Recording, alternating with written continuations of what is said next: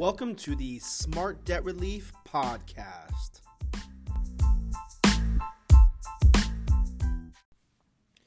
Welcome to the podcast. It's going to be shooting from the hip today. Hope you guys are having a good day. It is Thursday, the 30th of May. We're almost to June, which is crazy. Just wanted to talk about some things that happened today, some conversations I've had that could help you guys out. I noticed that we're getting a lot of listeners on the podcast, so thank you for listening. Again, this is going to be more native podcasting and just, telling the stories of what's happened throughout the day. And the first story I want to talk about is today speaking with a lady who had about $75,000 in debt. And I know that in our videos and stuff like that, it ranges of people that we help out, anywhere between as little as $10,000, to as much as, in a past company that I actually worked with 10 years ago, $250,000 in debts. It's the key here, of course, is if you're in a situation where you're having a difficult time making these minimum payments, you have to do something different, and that's what I'm just trying to get that message out. The plan is to pay off your debts. If the plan is to pay off your debts, so I'm giving you a little context here, right? If the plan is to pay off your debts and you can only afford minimum payments, you cannot just pay minimum payments because you'll never pay off the debts. A lot of people, and part of the process and part of the conversation that I have with people on the phone is first and foremost talking about, how long do they think it would take to pay off their debt if they continue doing the same thing they did. And, it ranges. A lot of people are like, oh yeah, I know it's going to take a long time, but I just want them to understand in their mind how long it's going to take. So with this lady, she's like, oh, it'd probably take me about 10 years if I'd stayed in the same situation. And that means, like, number one, she had no money left over at the end of the month when we did her budget, right? So number one, if she were to not have life happen, because that's what, life does happen, right? If she were to keep making the minimum payments on this debt and she would just struggle for the next 10 years, she felt that she could pay off this $75,000 in debt. And,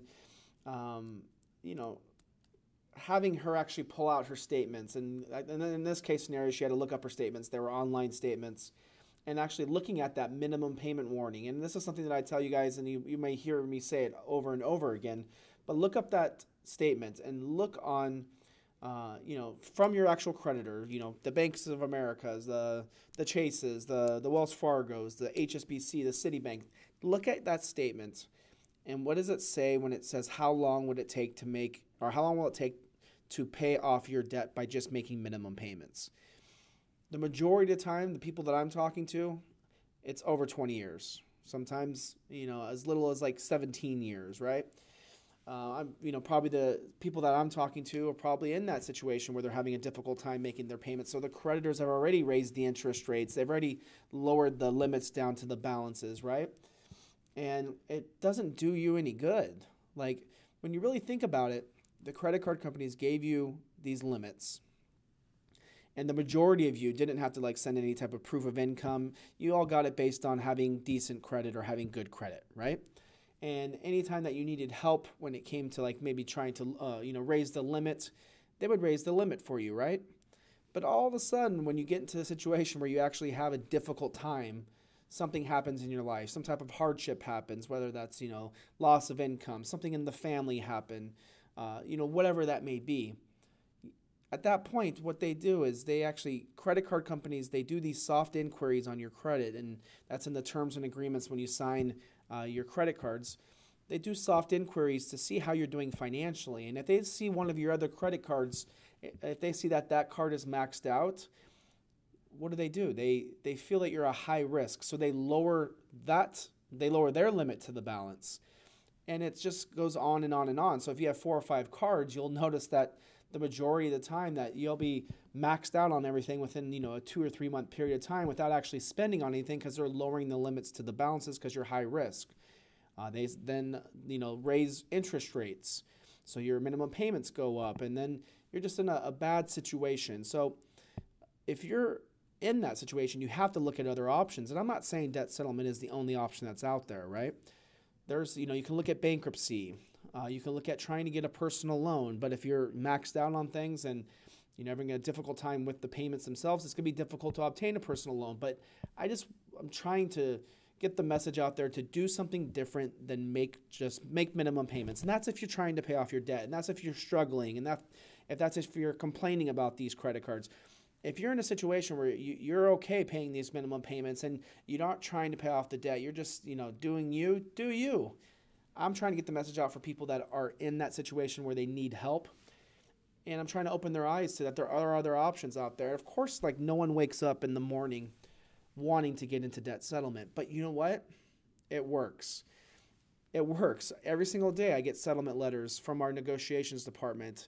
Every single day, whether it's 50% off, whether it's 75% off, 90% off sometimes only 40% off. But the reality is it comes down to it's going to be less than what you're owing right now, but it also helps the monthly output. And that's the main thing up front.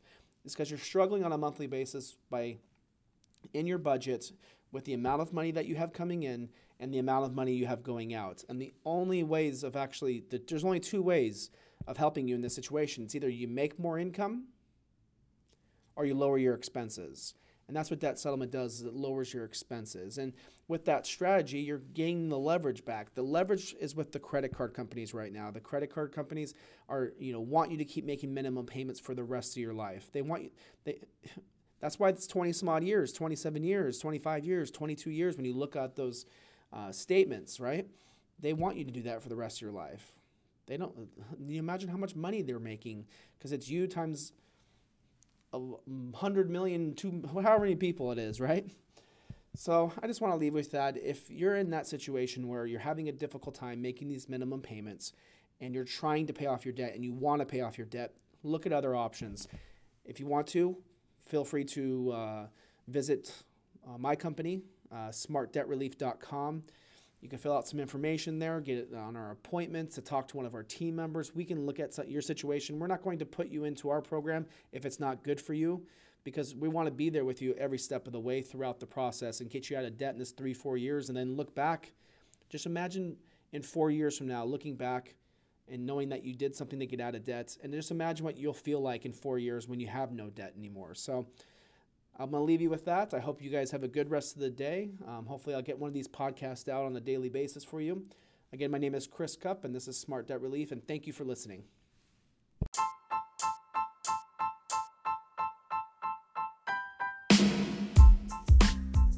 If you're liking the Smart Debt Relief podcast, do us a huge favor and subscribe and give us 5 stars.